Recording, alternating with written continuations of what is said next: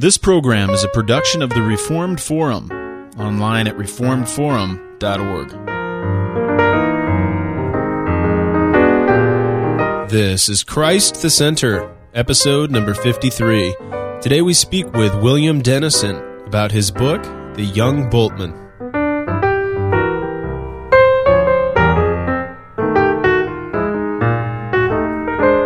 Welcome to Christ the Center, Doctrine for Life, a weekly conversation of Reformed theology. My name is Camden Busey, and I have with me today Jim Cassidy, who is pastor of Calvary Orthodox Presbyterian Church in Ringgoes, New Jersey. Good morning, Jim.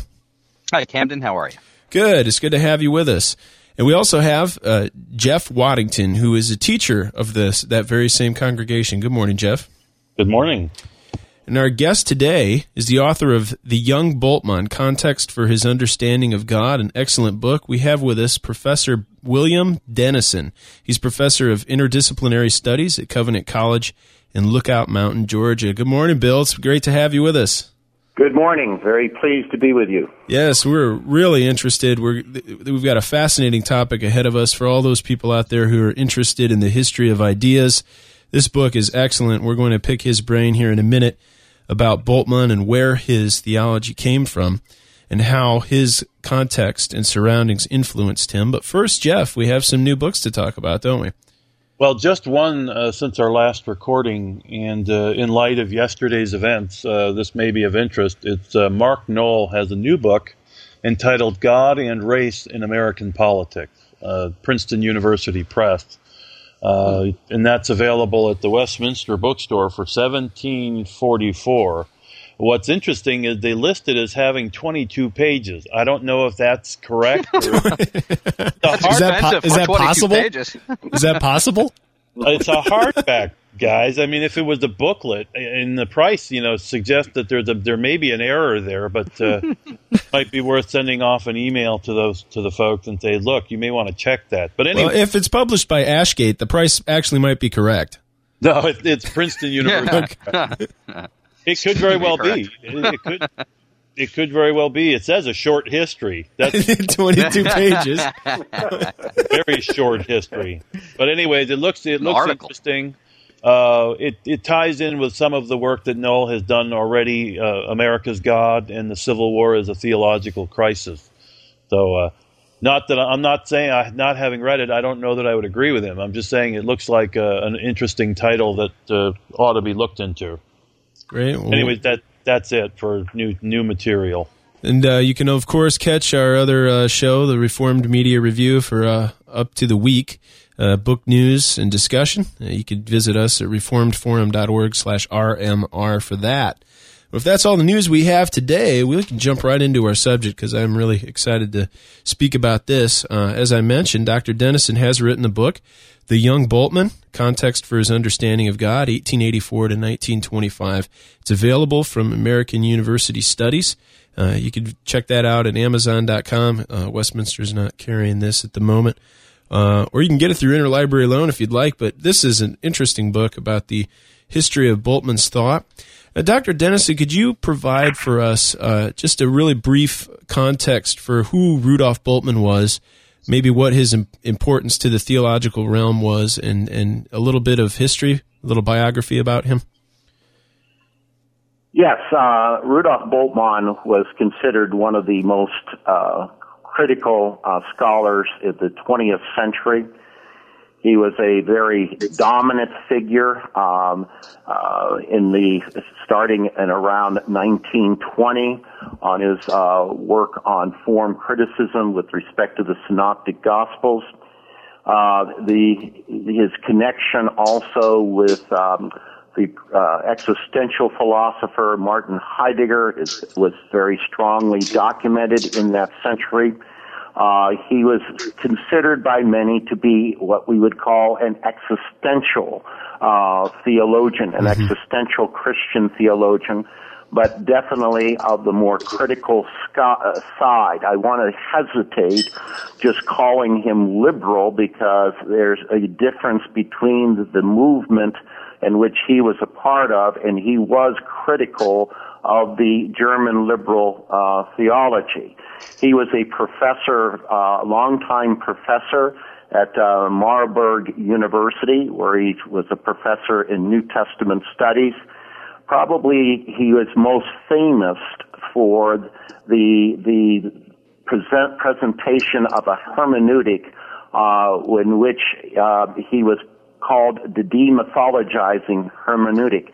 Basically and simply is Bultmann understood that the revelation or biblical text arose out of a context, a cultural context, in which mythology was a very strong paradigm, and what he did was try to figure out a way to exegete the scripture, and so that he would demythologize to get at the real meaning, or if we would like to put it, the existential meaning of the text and how it would be relevant for us in our own particular culture.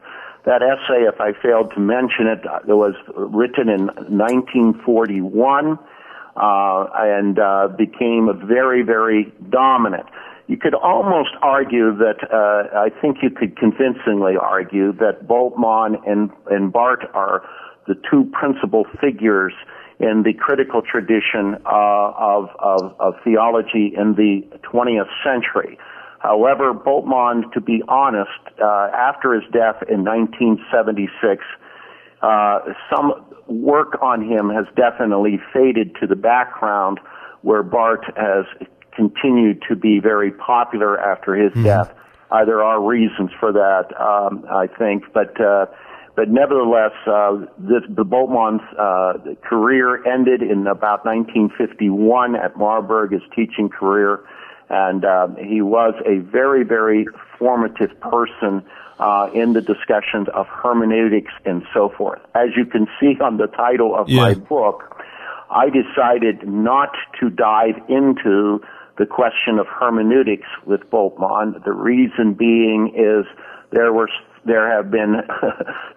so many dissertations, and this book is really a product, an update on my PhD dissertation at Michigan State University. Right. So so there were so many dissertations on his hermeneutical method that I wanted to make sure that I did something a little bit different and something a little bit more creative with Bultmann. Now, what motivated you to study him initially? I mean, you had done work at Westminster in Philadelphia, and you did mention that Barth and Bultmann were two of the biggest figures at the time, but that Bultmann has seemingly faded into the background. What motivated you to study Bultmann and this subject in particular? Well, that's a good question. Roger A. Johnson, one of the foremost Bultmann scholars, asked me the same question. Matter of fact, when I contacted him, he was teaching at Wellesley College in Massachusetts when I contacted him, and he was even more perplexed why a Calvinist would be interested in Bultmann. But anyways, I was introduced mainly in a Bultmann seminar plus a modern theology seminar to his thought by the late Robert Knudsen, who taught at Westminster Seminary. And I became very, very fascinated with his thought. I am a type of person, I should say it like this, that when I sit and listen to somebody, I'm always trying to figure out what makes them tick. So that was what became fascinating to me, is what really makes someone think in this way. And being trained at Westminster Seminary and listening to Dick Gaffen's lectures himself, then listening to Knudsen. Yes, he was from a Duiverdian perspective, but nevertheless, he, like Duiverd, like Van Til, incorporates a transcendental critique of the people in which they are investigating. I decided, hey, I'd like to start working on Bultmann and see what really is the foundations, what are the structures, as we would like to say, what are the structures of his thought? Can we unpack them and see why he's thinking in this manner? And so he became a sort of, at that time, a pet hobby of mine to read and to look at. So then when I was accepted for my PhD studies at Michigan State University, I decided that, well, here's an opportunity to really dive in. Now, you gentlemen may find this very sort of interesting. My original goal was to work on his apologetics. Oh. He does have some interesting articles on natural revelation in the 1930s, his view of the point of contact in the 1930s. And so as the question is often raised, if you're somewhat of a kind of universalist, what would be the use of apologetics? Right. If you don't believe in the propositional truth of the document of Scripture, what would be the use of apologetics in terms of Christianity? If the truth of Christianity is an encounter with the gospel through the charisma, what would be the apologetics? That's a great point. point. I was Right. interested in diving into that question, but as you can see, that question was suspended. But one thing you do mention, you have an entire chapter on the consistency of Bultmann's thought, right? I mean, Yes. and so we might stand back and ask, well, why would you be interested in apologetics if you're doing what you're doing with the New Testament? But you're arguing that he is absolutely consistent there in his thinking. Yeah, he is. My argument is he's consistent in terms of his own presuppositions Sure, in his absolutely. thought. He's marvelously consistent.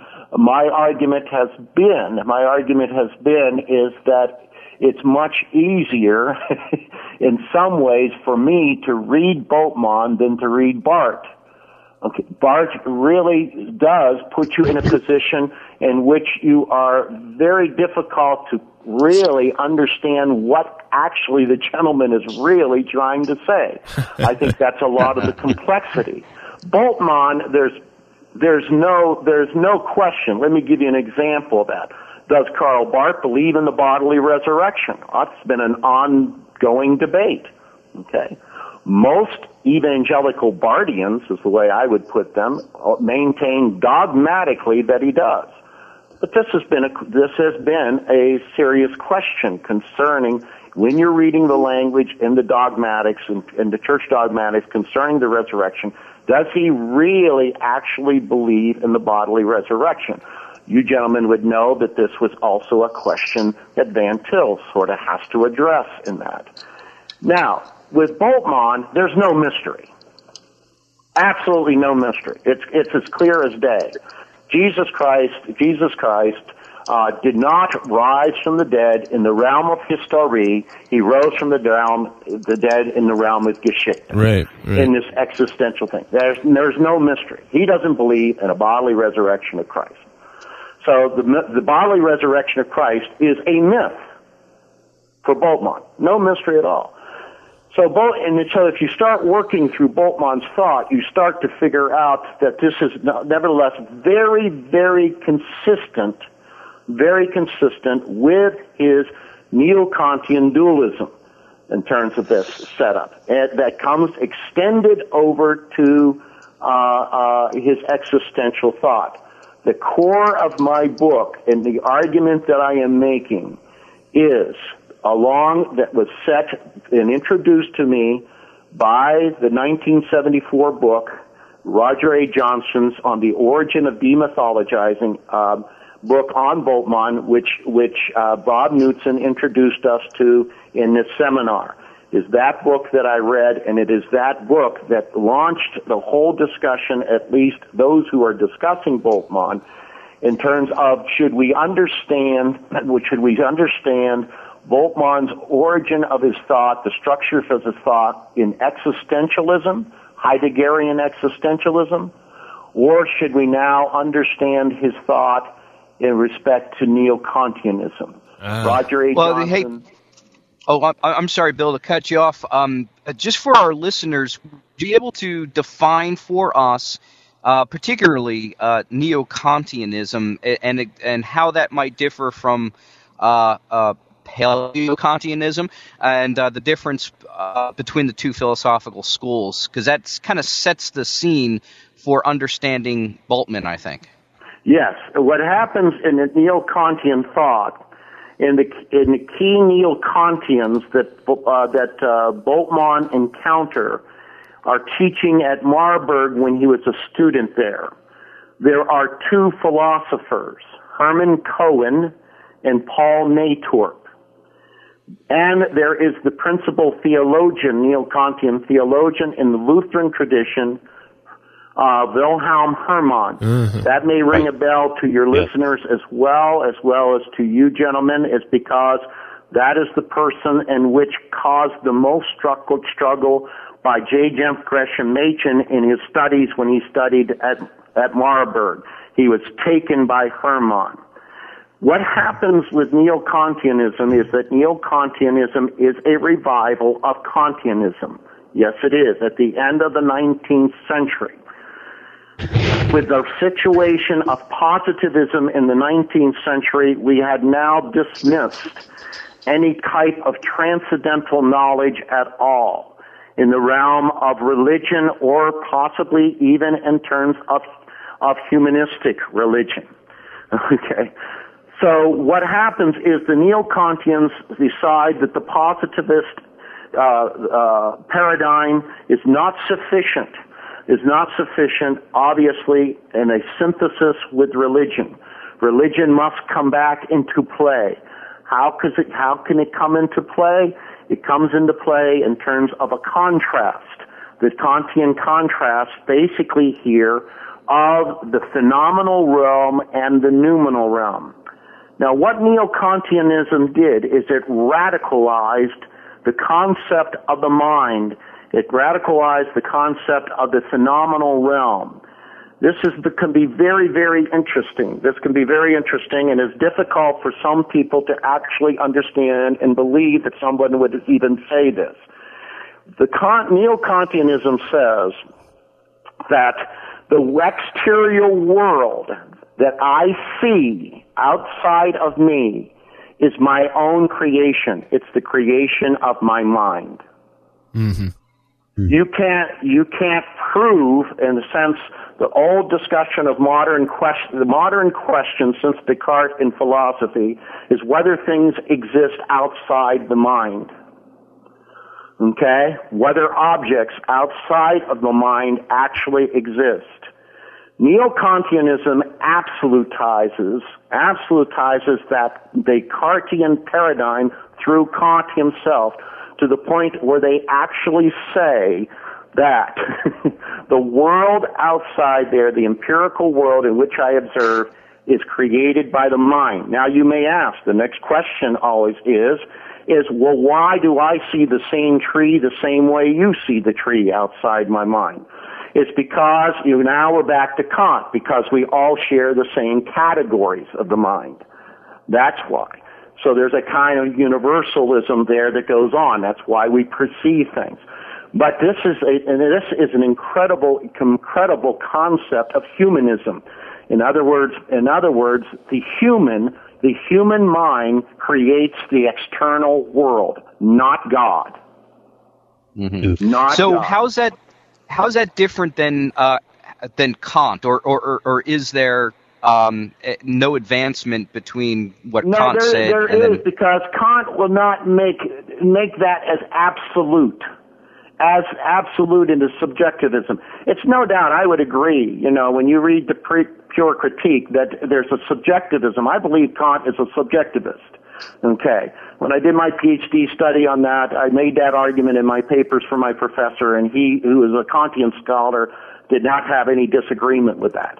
But there's a sense in which the intensity of this is much more radical and stronger, okay, than Kant, in terms of the use of the mind. The categories are basically the same. There's not much difference at all. Now, then what happens here is, like with respect to Kant, there has to be a place for religion. Okay, so what's interesting here is what what the Neo-Kantians said was the moral world, the aesthetic world, okay, and the cultural world are all created by the human mind. But the individual world of religion, religion is something different. It's on a different level. It's on a different level of experience. And so they used the two German words to distinguish that experience. Erfahren, meaning everyday experience, was used for the experience of aesthetics, culture, and morality. But religion is experienced only by Erlebnis, they said. This goes back to Goethe and people like that, in which religion is a moment of experience within the subject itself. That's why you can actually ask whether really a transcendent God actually exists in this system.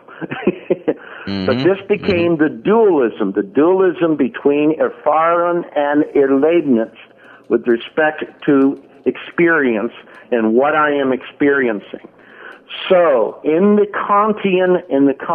Neo-Kantian dualism, for Bultmann and for Hermann, he saw this in Hermann being applied. So what Bultmann does, is he applies this to Christianity.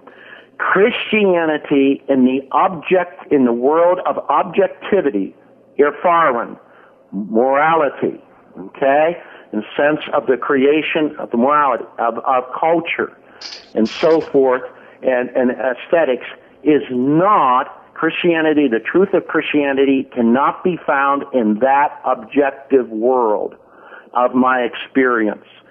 Christianity must be found in the one moment of experience of me as an individual. They use that kind of terminology somewhat, or an existential, becomes known as this progresses into Heidegger, picks up the language, as an existential encounter with God himself through the kerygma.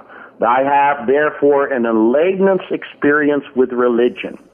And so that keeps the dualism very strongly and serious. That's why, let me say one more thing at this point. That's why Bultmann is against liberal Christianity in Germany. Liberal Christianity reduced Christianity to a social, cultural, Erfahren, religion. Also, he and Barth cut off ties in the late 20s. Bultmann accusing Barth of objectifying God in the realm of morality through the concept of psychology. Christianity cannot be reduced to an objective side of morality through the psychological aspect of human beings. That's the loss of the purity of the existential moment of religion for Bultmann. It's it's very interesting, but very complex.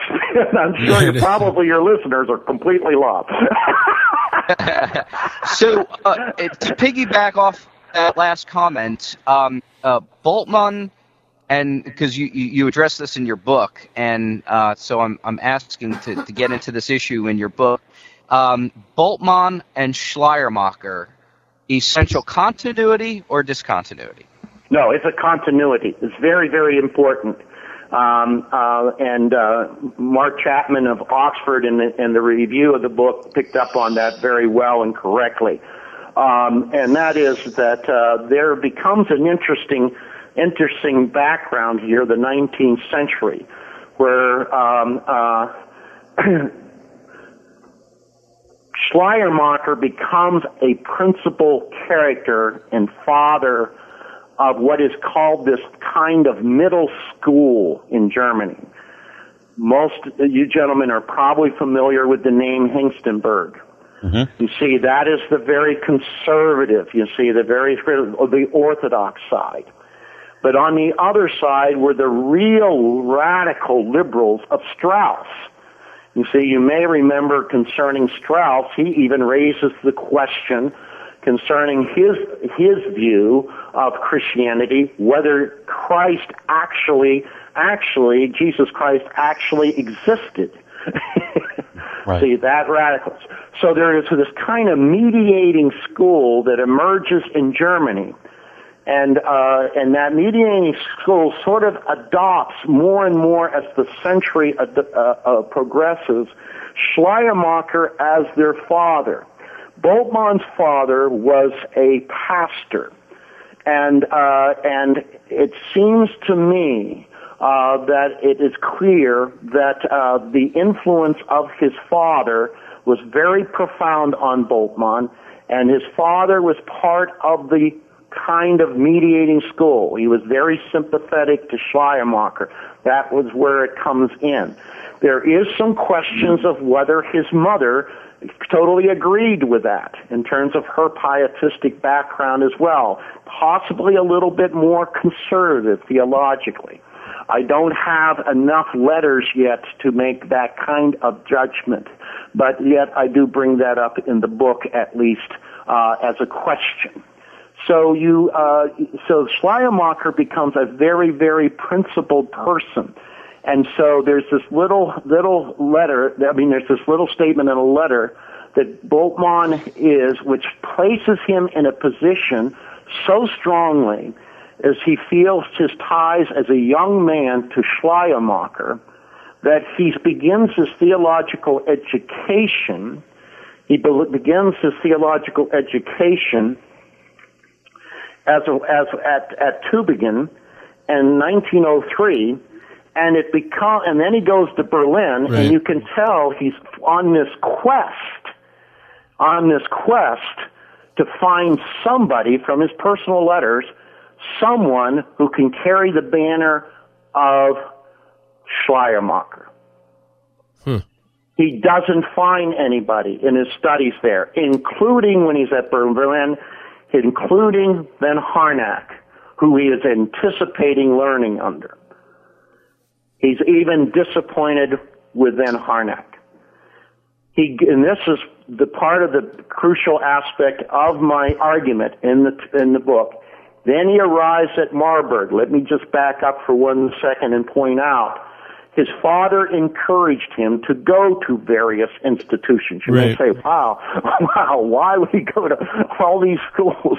And the reason is his father encouraged him to go to all these schools to get sort of the best of these schools in terms of his education. You said he kind of learned the academic climate of each as he was there and kind of soaked it in and then moved to the next one. Exactly. But in each one he was disappointed. And he writes that clearly in terms of his letters, that he's disappointed in his education in all those places. When he gets to Marburg, he sits, the first semester he is there, he is sitting in Natorp's class. And all of a sudden he starts seeing, and now that's the philosopher now, he starts seeing parallels in terms of his thinking and with this idea of Schleiermacher, that the faith is understood as an experience, as an experience. He starts seeing this, and he's sort of taken by that, and he starts listening more keenly, and then he knows he's going to take Hermann as well. And so he takes Hermann, and then the point being, and my argument is that when he sits in his class, he sees the neo-Kantian dualism applied to Lutheran theology, which is his roots, and he also sees that Hermann has an incredible appreciation with Schleiermacher, sees himself in continuity with Schleiermacher. Now, this is not to say there isn't elements of discontinuity in terms of your question, but for the most part, this idea that Christianity is basically a faith experience, that idea, and then working that out in the what we would call the critical tradition. There he sort of sees Hermann as his theological father. Now you mentioned. Now, of course, Kant changed the whole history of philosophy, especially in Germany, and you mentioned that Bultmann was impacted and incorporated elements from Barth and Gogarten. How do you pronounce that name? I always get. Yeah, that's Gogarten. Gogarten. Now, he also, is it correct? He took over for Natorp at Marburg eventually. Bultmann? Yeah. No. Okay. Because he's in the area of New Testament, Natorp's in the area of philosophy. But he eventually came on faculty at Marburg later, did he not? Yes, he did. He comes on. It is as I say it, is that he looks at it as coming home. Mm-hmm. Okay, and so he moves back to Marburg. Right now, my mind's gone blank in terms of the exact year, but anyways, he comes back there at the beginning of he's there in place, and he's there seriously in place in 1920. The big thing there that impacts him, you spend a lot of time on, is his deep friendship with Heidegger at Marburg, and how that really impacted him. How did his friendship with Heidegger really shape and form Bultmann and kind of just slightly alter or allow him to incorporate new elements into his theology? Well, this is where the controversy somewhat arises. This is in terms of my thesis in what is famously called the Macquarie thesis. In Macquarie the Great, done the great work on Bultmann in the 50s and in the 60s. Matter of fact, he just died recently. And his thesis was, which carried the day, that Bultmann's whole theology is shaped by Heidegger's existentialism. Okay? That is what my book is challenging. Mm-hmm. I am, as I said earlier, I'm following the paradigm. I've done more work on it than Roger A. Johnson when he introduced saying, no, the structures of Bultmann's thought lie in the neo-Kantian dualism. What Roger A. Johnson shared with me is that he said to me when we talked, he says, but Bill, he says, I'm basing my argument on two articles written in the late teens there, and I have not connected him ever to neo-Kantianism per se at the university. Somebody needs to do that with Marburg. Well, that's what I did. What I have done is I have discovered that, and because I have his transcripts. I have Bultmann's transcripts from Marburg. That discovery, I think, is very important now on Bultmann's scholarship. I discovered that Bultmann sat in Natorp's class. In fact, I have all his class notes in that class. And I've already worked through those, and I'm working on, it's a long project. I'm writing an article on the analysis of that class, which I hope to even clearly further solidify that Natorp and the neo-Kantianism is the foundation of his thought.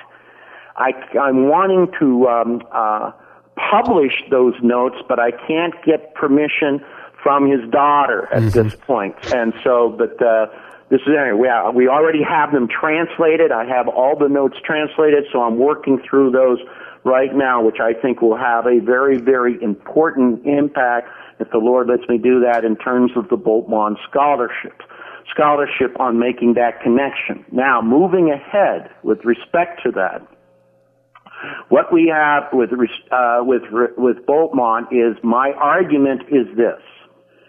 In contrast to the Macquarie thesis, my argument is this, that the structure of Bultmann's thought is already in place when he meets Heidegger in 1923.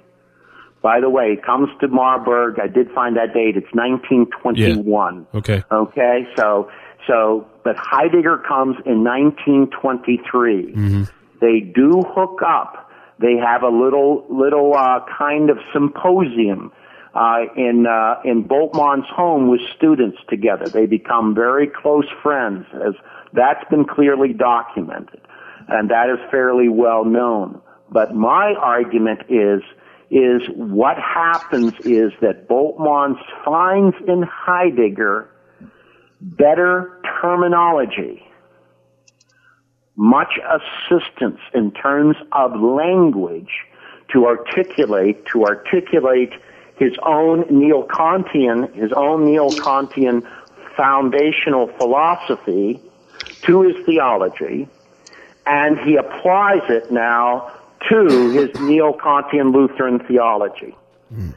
So my argument is that the structures of Bultmann's thought are already in place from Natorp and from Hermann in terms of his Lutheranism and in terms of his philosophical theology. Okay. What Heidegger does is he enables him to sort of clean it up, articulate those dimensions, especially that in the dualism, the realm of religion. He helps him to formulate and use terminology that may be more helpful to describe what he's trying to communicate. That's my argument. So let's just going back to the idea of Bultmann's God, his understanding of who God is. If I'm just going to play the ignoramus here, and I'm really good at doing that because I'm oftentimes pretending. But when you talk about his doctrine of God, it sounds an awful lot like what you get in Feuerbach, where there's this projection of the human consciousness. It's all a subjective. I mean, it's almost like a Christian atheism, whereas God doesn't somehow exist objectively, really, outside of me. But he exists exclusively within me in my own existential experience as I come in contact with the charisma of the Word of God. So, is there anything to that? Am I at all understanding? No, you're absolutely right. You're right. You've picked up on something very, very, very, very important, and you've picked up the idea of consciousness. And you've done it. You've analyzed the issue correctly. Basically, what he came to the conclusion is the conclusion about if you're going to say who is God, God is the consciousness, is human consciousness. So we're God. That's yeah. So it's not so that's not the God of the Bible, and it's not the God of the Reformed faith. And right. So this is, as a matter of fact, it's not the God of the historic Lutheran faith, but nevertheless, this is the God of the modern world. You see, a neat way to trace this, too, beyond going back further than Feuerbach and, say, for example, Schleiermacher and even Kant. You see, what makes, the question I like to always put towards my students is this: what makes Descartes' philosophy modern? What makes Descartes' philosophy modern? You probably know the paradigm that Descartes is understood as the father of modern philosophy. But what makes it modern? What makes it modern is reality is found in reason. Reality is found in the mind. Reality is found in consciousness. Mm-hmm. At this time, up until that time, no one had actually said reality is in consciousness. You see, reality is found in the mind. Oh yes, Plato's a rationalist, but he never articulated it quite like this before. So, you see, what happens is, as you work through from Descartes in the 1630s and 1640s, in terms of his discourse and method and his meditations, when you start seeing the progress of this philosophical discussion all the way into Kant and then the 19th century, you see, we come to a position by the end of the 19th century that consciousness is just merely human. Well, if I'm going to save Christianity in a context of culture that believes only in human consciousness, and that's where reality is, how can I find reality in God? Oh, well, wonder if we make God consciousness. You see? You see, we've rediscovered the deity. So your point of being a kind of atheistic kind of a paradigm for the baptism of the Christian God into this paradigm is probably not far from wrong. It's probably very accurate.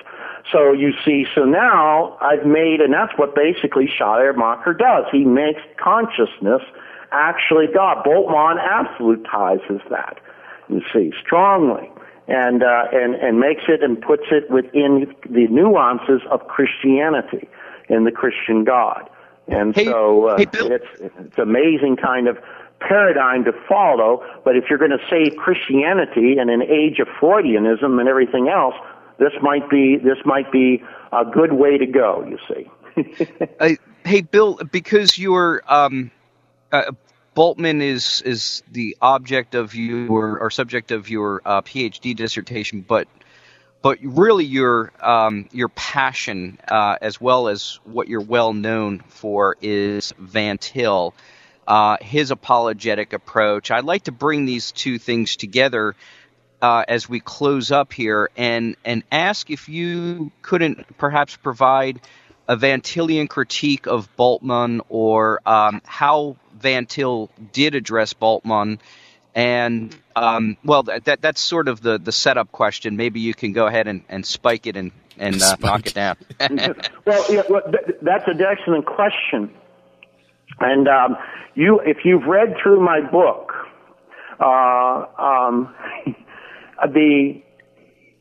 here is how I want to answer this, and I want to answer this very seriously in this way. I don't have any quotes from Van Til in that book at all. Mm-hmm. Okay. The book applies Van Tilian apologetics from beginning to end. If you want to see the application of the transcendental critique on a person that we see outside the realm of Orthodox Christianity, then I would suggest that you take a look at the book itself. And this, I am suggesting, is how it can be done. I'm hoping it's done fairly. I'm hoping it's done in honor of Van Til, and it would be something that Van Til would see as exactly as he picks up and reads from beginning to end. He would say, this book I can see as a product of somebody who has taken my work very seriously and applied it to an individual or a system of thought, and this is how it should come out. Okay? In that, obviously, I don't come at the end in terms of a response to that. The point is the application of the transcendental critique, where you unpack the structures of an individual's thought to reveal what is at the core of his belief. Okay? At the core of his belief. And that's what we find. At the core of his belief is God is the consciousness of the human individuality. And so that's how I would say that. Let me just, maybe this might help you.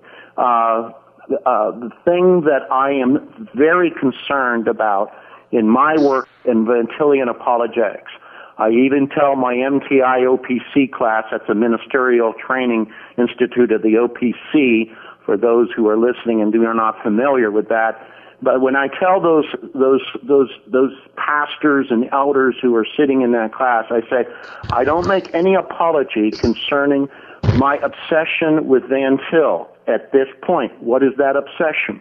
The obsession that I've had in my work is the starting point. Yes. The starting point.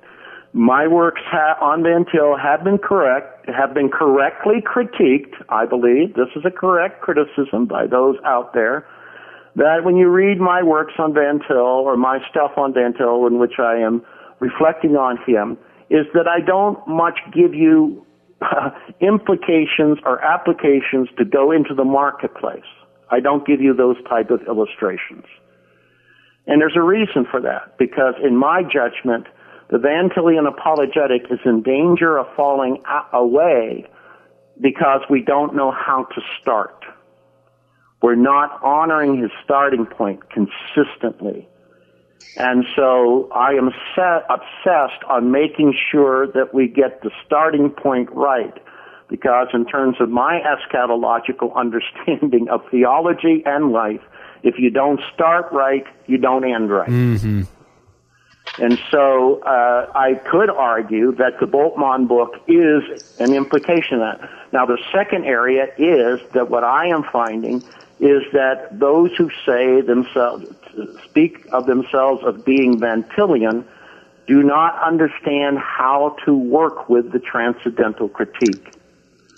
And now, how can I get through the structures of thought, and how can I unpack the structures of a person's thought to get at the core belief, and therefore, when I see that core belief, see that the core belief and its system of thought is antithetical to the Christian faith. And so I'm obsessed with the transcendental critique in terms of its end, and that is in terms of Van Til's position. And this is that antithesis must always precede common grace. Mm-hmm. Mm-hmm. Antithesis must always precede common grace. And by that we mean that a holistic system of thought, the holistic system of thought that a non-Christian presents, is always, in terms of its holism, antithetical to the Christian religion, and in terms of orthodoxy in the Scripture, even though there may be the particulars of a common grace insight of that. And that's where Bultmann got it wrong, and that's where the critique comes in. Yes, exactly. So you work right through that, and you try to unpack it. And this is one of the great things about Van Til. In some ways has been somewhat scolded on this, but I think somewhat unjustly. And that is, this is so important. This is so important, the transcendental critique, as you analyze someone, because you want to be absolutely fair to the system you're critiquing and representing. Mm-hmm. And so, it is my hope that I have represented Bultmann correctly, even though, yes, we are, in a sense, very strongly antithetical. But I hope that it's been fair to him. Well, Dr. Dennison, this has been great. We appreciate you joining us and taking your time to walk us through your book and Bultmann. And I want to encourage our listeners to go look at Dr. Dennison's other works. You can find a very interesting book, Paul's Two-Age Construction and Apologetics, and also A Christian Approach to Interdisciplinary Studies in Search of a Starting Point and Method. And Jeff will be quick to add his chapter in Resurrection and Eschatology, the fellowship to Dr. Richard B. Gaffin, Jr. You can also visit more and read more about us at reformedforum.org if you want to find our other programs and download any old ones or subscribe to our programs so that they're automatically downloaded to your computer. And we keep that page updated and fresh as possible. We want to thank everybody for listening, and of course, we look forward to having you back next time on Christ the Center.